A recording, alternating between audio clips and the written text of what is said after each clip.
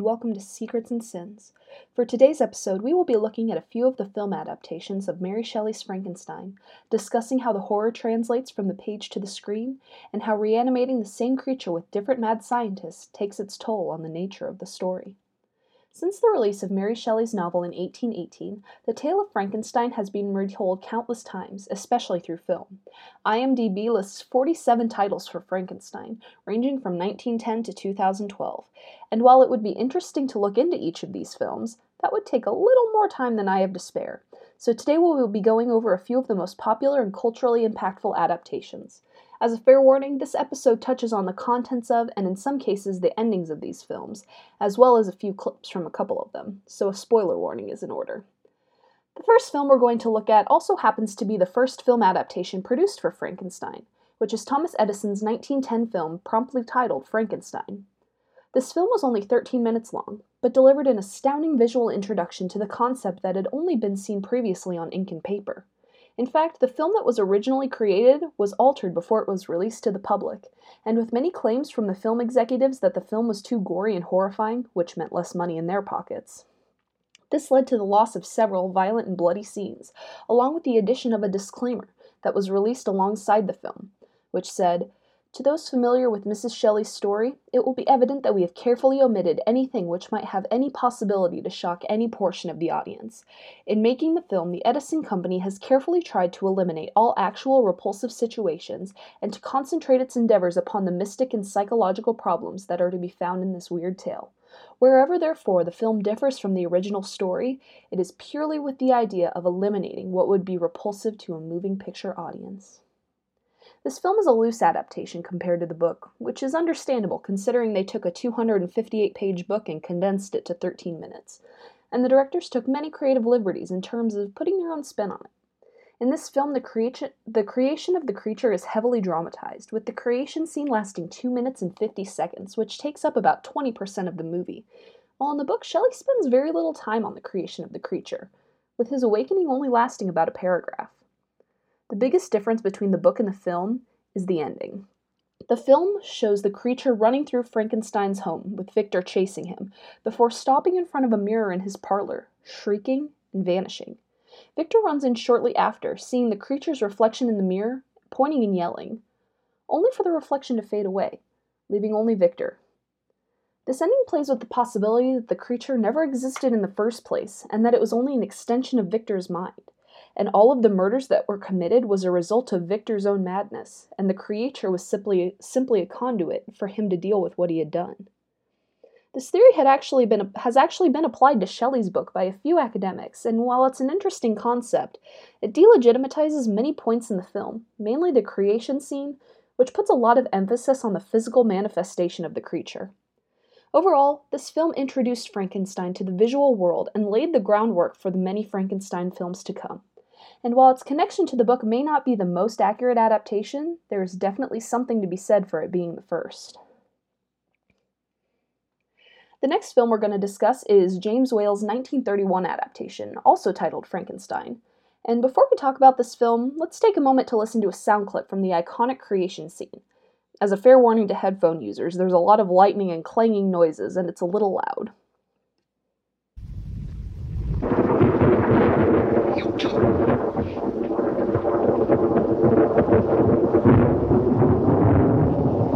Yes? Eh?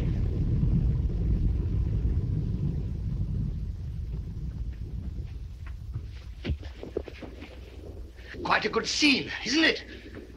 One man crazy, 3 very sane spectators. Yes.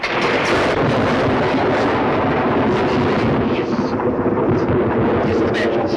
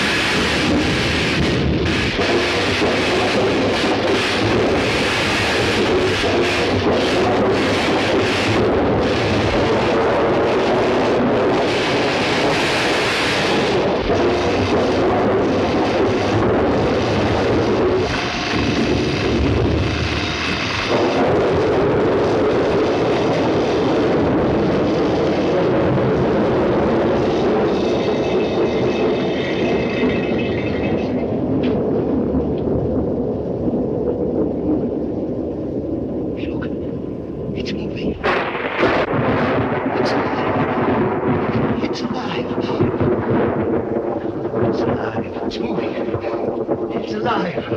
Oh, it's alive. It's alive. It's alive. It's alive. Oh, in the name of God. Now I know what it feels like to be God.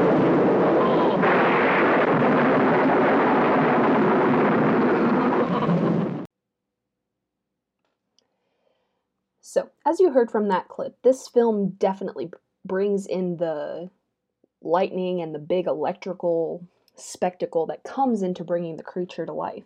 And as you heard, after the creation of the creature, Frankenstein is ecstatic that the creature has come to life, nowhere near the horrified state the book's Frankenstein finds himself in after the creation. Now that we've heard one of the most iconic Frankenstein scenes played through, let's discuss some of the aspects of the film. For starters, it defined the iconic Frankenstein look that many associate with him today, complete with the squared-off head and bulky neck bolts, and the actor portraying Frankenstein, Boris Karloff, delivered an astounding performance that evoked both pity and fear from the audience, and set the mold for the Frankensteins to come.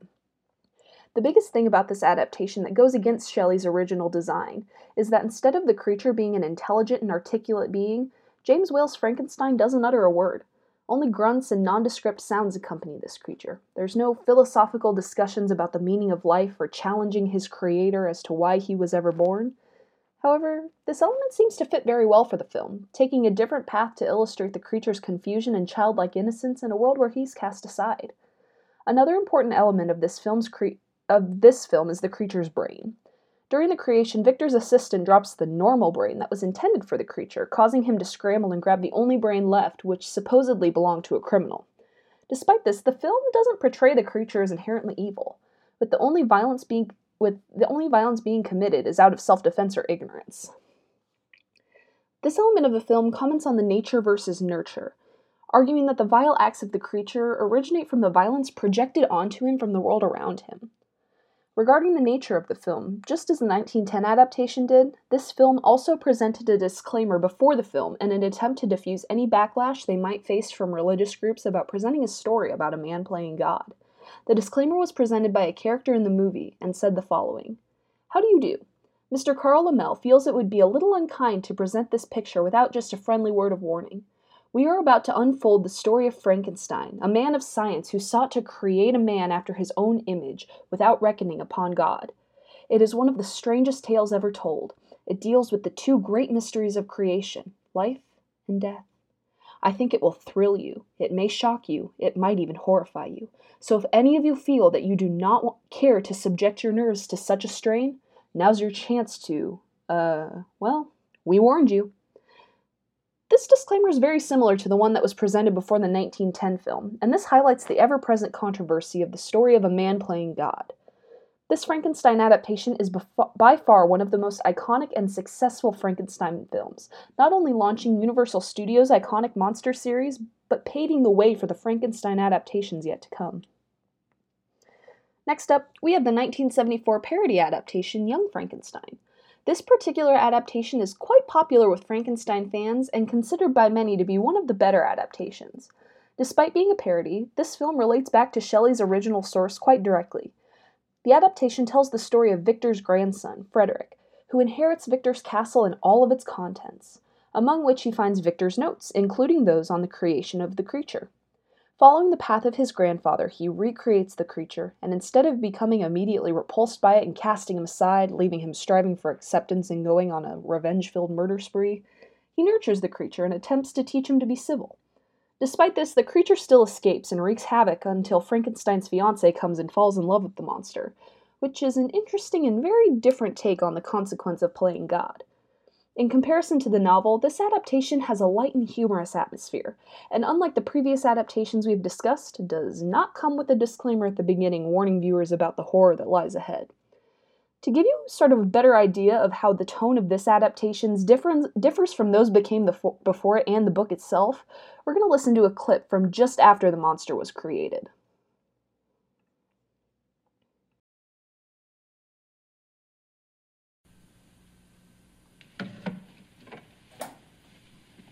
I'm going in there. Bring me that candle. No! Yes!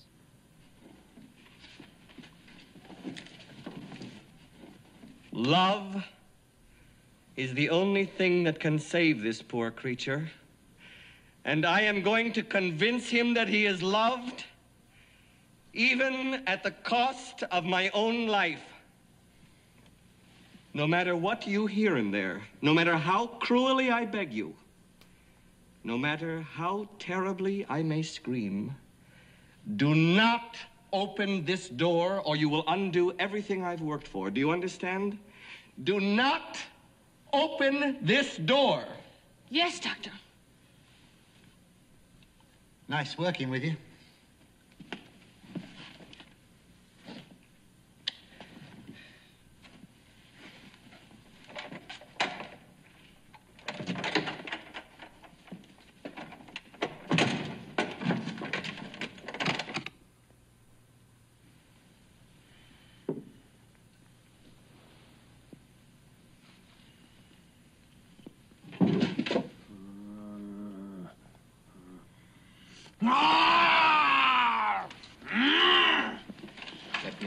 Let me out of here. Get me the hell out of here.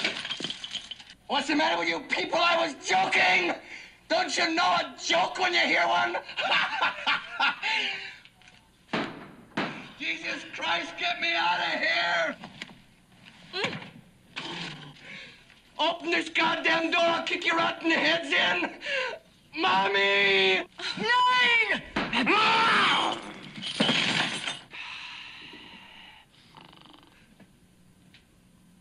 Oh, that's funny.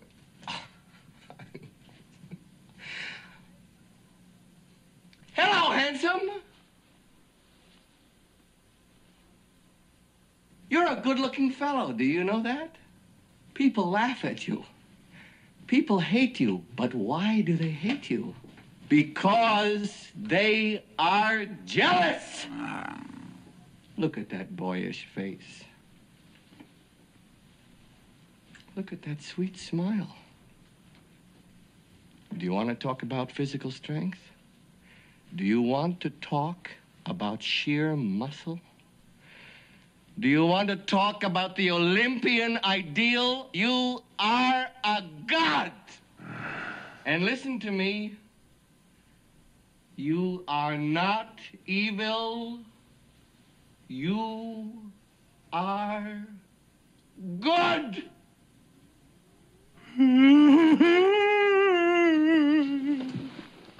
Oh. This is a nice boy. This is a good boy. This is a mother's angel.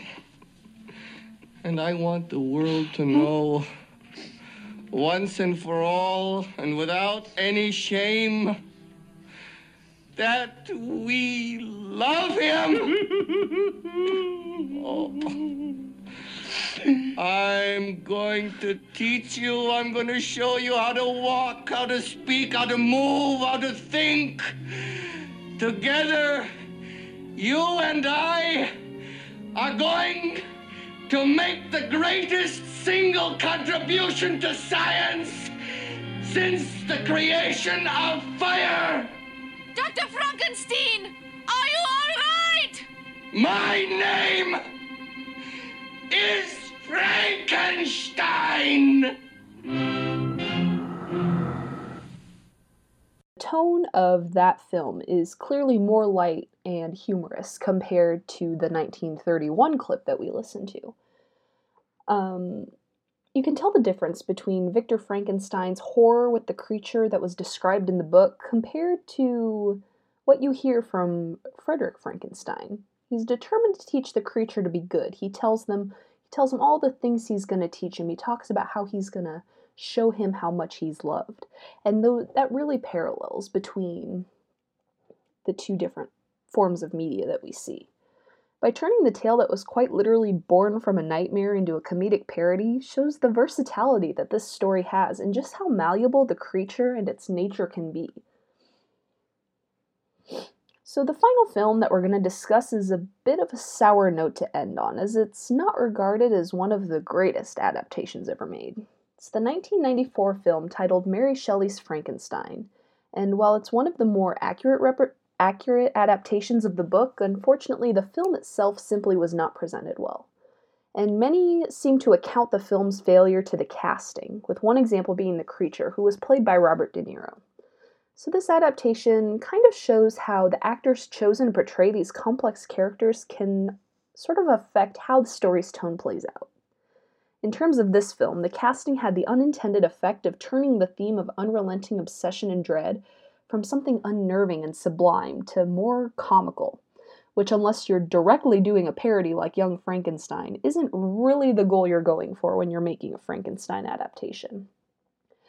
In terms of content, however, this film exercised using the electricity from thunderstorms to animate the creature, so that brought in yet another staple to the Frankenstein tropes.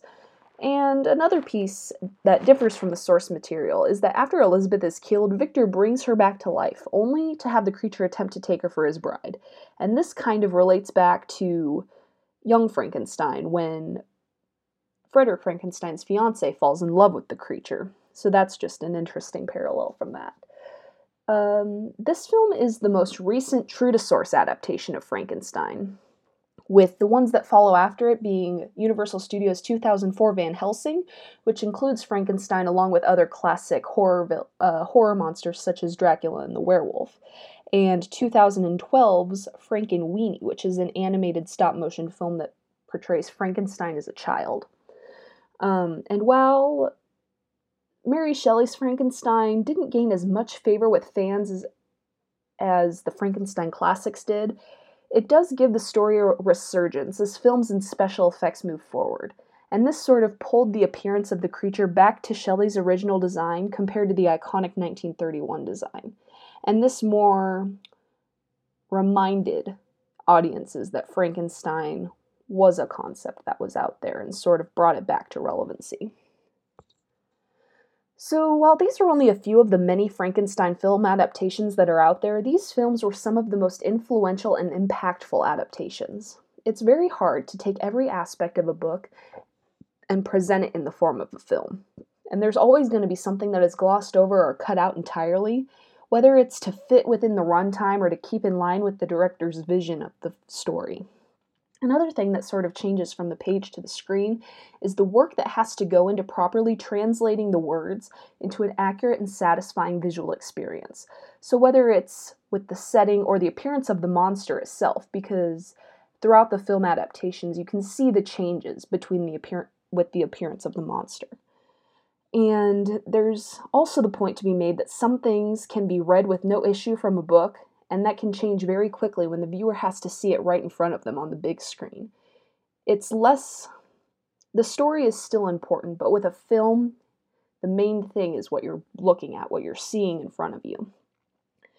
And this issue was seen with the disclaimers that were shown before the earlier adaptations, sort of warning viewers about the visual effects that lied ahead. And while those were mostly to save face against the controversial playing God content against the religious groups, these early studios were still sort of playing with the presence of monsters on the big screen. In the early years of film, the main genre to be seen was short clips with the main intent of causing the audience to laugh. And monsters and horror were a concept that wasn't fully fleshed out as something to be commonly seen on screen. As with any adaptation, each director that took on the tale of Frankenstein pulled different aspects that they felt were the most impactful to the story. From Edison's adaptation, which focused more on the creation of the monster and playing with that theory of delusion, to Mel Brooks taking the horror of Frankenstein and turning it into a comedy. These perspectives change the story to fit the vision they have to tell the story in their own way. And as the story passes through the years, the creature becomes a conduit for presenting what each director perceives to be most monstrous. Such as James Whale making the decision to not have the creature speak, which gave him the presence more of a child trapped in a man's body instead of an educated and thoughtful monster. And as time goes on, the creature slowly becomes less diabolical, as films such as The Bride of Frankenstein and I Was a Teenage Frankenstein began to surface. And this turned the creature into the Halloween icon that he is today, instead of the truly horrifying monster that he originated as. And another major aspect that changed throughout the films is the nature of Victor Frankenstein. His transition from a timid, scholarly man driven to madness by his own creation to a wild, mad scientist quickly became the norm to fit the tone set for these movies. And much like the creature became a conduit for the idea of a monstrosity, Victor became the conduit for exactly what type of person would lead to the creation of such a thing. So for each director that handled the film, they had to make their own sense of who would create that type of creature. So it's almost as though it was easier to understand if a monster was born from the mishaps of a crazed mad scientist instead of the consequence of a young scientist who was trying to push the limits of man and nature. Whether or not these film adaptations accurately delivered Shelley's story, each film has one thing in common. They all explore the theme of power, of a man playing God, and the inevitable tragedy that follows. Stories are meant to be retold, and with that comes the inevitability of change, especially in the world of film. And it is this that makes Frankenstein a tale that was able to impact countless generations and to be able to tell the story again and again. That concludes this episode of Secrets and Sins. Thank you for listening.